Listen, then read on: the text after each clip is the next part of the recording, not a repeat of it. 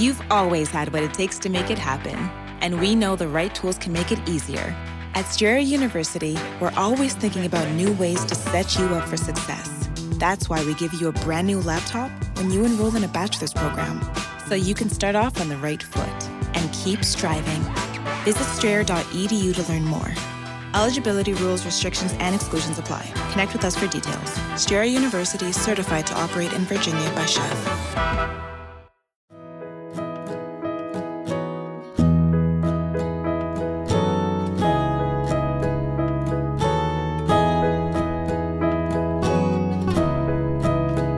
Welcome to Everyday Motherhood, the podcast that inspires you to pause, connect, and play more every single day. The podcast that's focused on you, the mom, to help you fill up your cup and rediscover the joy and love in your everyday life. We can't parent alone, and parenting is too serious to be serious all the time. Thanks for being here. My name is Christy Thomas, and I am the founder and developer of PlayForLifeMoms.com. Let's jump in. It's the middle of November, so it seems like this episode is the perfect episode to talk about gratitude. That's right, gratitude. Now, if you're friends with me in my personal world and not just a podcast or Instagram friend, you probably know that this might turn into a rant, but just roll with me. Gratitude is amazing, and it's something we all need. Science has shown that we're happier and more satisfied with our life when we have gratitude for things around us. Even Oprah has told us that we need to keep a gratitude journal and write down at bedtime at least 3 things that have gone well that day. And I think all of that is amazing. And I think she's right. We should stop and notice the good things. But I think that we also need to make sure that gratitude isn't being used as a weapon, especially since we are parents.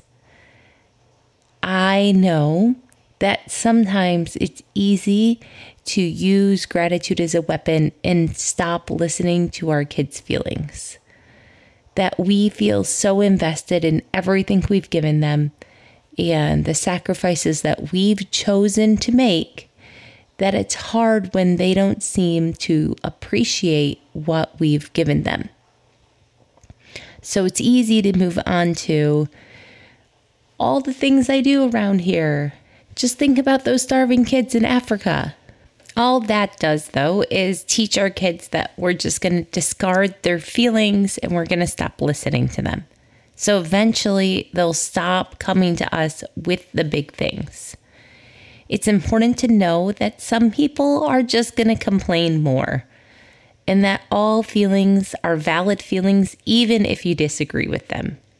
There will be a truth, a nugget somewhere inside of those feelings, and it's important to listen to. Gordon Neufeld says that one of the most important things we can give our kids is to experience futility, to have frustration in their lives. Don't rush in with the idea that your kids aren't grateful for something and discredit their emotions. Just let them feel their feelings. I know it's hard. I'm speaking from experience. And then later in the day, a whole separate conversation, bring up gratitude. In fact, I like using the word appreciation more than gratitude. And here's a quote from Fred Rogers, right? We just celebrated World Kindness Day on November 13th. And this is a quote from him, the cardigan-wearing man, Mr. Fred Rogers. I believe that appreciation is a holy thing, that when we look for what's best in a person, we happen to be within the moment. We're doing what God does all the time. So in loving and appreciating our neighbor, we're participating in something sacred. And I think that's exactly why November focuses so much on Thanksgiving and gratitude, right? We have that holiday, and then it spills over because we want to participate in something sacred. We want to feel like we're in the present moment and connected, especially when the rest of the world feels out of control, right?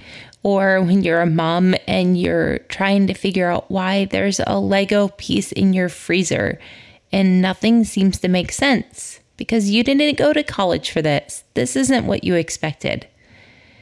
But you can have appreciation and be in that sacred moment and notice all the wonderful things that God has made. Okay? So I like the word appreciation instead of gratitude. And it helps me that when I start to notice something that I can appreciate, that I appreciate more and more and more. Okay? So once you start noticing one thing, a little green frog on your window, then pause, take a deep breath, and notice something else, like your kid's smile or laughter or the way your husband winked at you. There will be something else around you within 6 feet, right? They say we're always like 5 to 6 feet away from a spider. Well, I say that you're probably 5 to 6 feet away from something that can make you be filled with awe and appreciation. Just choose to be surprised and choose the model, pausing in the middle of the day for that appreciation and awe. In fact, there's a really, really good kids book I found recently by an author called Gabby Garcia. And the book is called Mateo Finds His Wow. Okay, so the book is by the author Gabby Garcia. It's a picture book and you can find it on Kindle. And it's a pretty good book to read on your Kindle if you like ebooks. And it's called Mateo Finds His Wow, the story of wonder and awe. And that's what we all need, more wonder and awe and appreciation. Okay? You can do this. We can all stop and pause more and be present to the holy ordinary, the sacred. I don't wear glasses, but my middle daughter does, and she has for a long time. And whenever I help her clean her glasses, she's independent with it now, but when we cleaned her glasses as a little kid, right, they were so dirty and just mucked up from daily life that pausing to appreciate awe is just like pausing to clean your glasses. Life can lose its sparkle and look dull. But when you pause for that appreciation, then things automatically seem more crisp and brighter again. So pause and clean your glasses. If you need a couple more books to inspire you, you can always read the book 1000 Gifts by Ann Voskamp. And then there's another book that someone else just recommended to me, but I haven't read yet. And it's called The Gratitude Jar. It's on Scribd, and I plan on reading it sometime this week. It looks like it's only about a 2-hour read. So I'll let you know on Instagram when I do, because you can always find the latest and greatest from me on Instagram. Please don't go to Facebook looking for me. If you want to actually interact, please go to Instagram. And my handle is @everydayrunnerChristy. And there's some spaces in there, so you should go to the show notes and click that. In fact, I want to say thank you very much to a reviewer on iTunes that left their Instagram handle. So this past week, Spoon Nurkles of Instagram left an iTunes review, and I love the fact that she put her handle in that review for Everyday Motherhood. So thank you, and I want to give you a shout out. I appreciate, Kelsey, that you said you've listened to them all.